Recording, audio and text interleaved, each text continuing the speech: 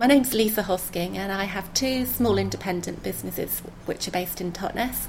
The first is Aromatica and we hand make organic and natural skincare in Totnes itself, and the other is the Wild Fig Deli. Atmos is incredibly inspiring. It builds on what already exists in the town, and that's a plethora of independent retailers and community-minded people who are really, really passionate about what they do.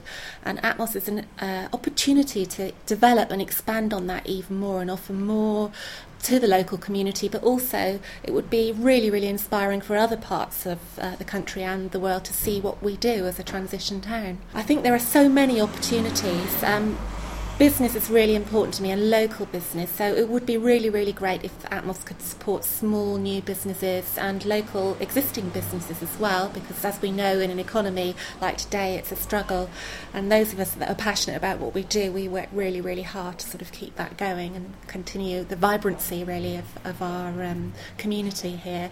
But also it would be really, really important to offer other aspects. On the website I noticed just now you've got the community kitchen idea, and I think that's great. We have so many local food producers of such high quality in the area, and to bring something into Totnes that can help highlight those can only be good for those businesses too, and the community of course.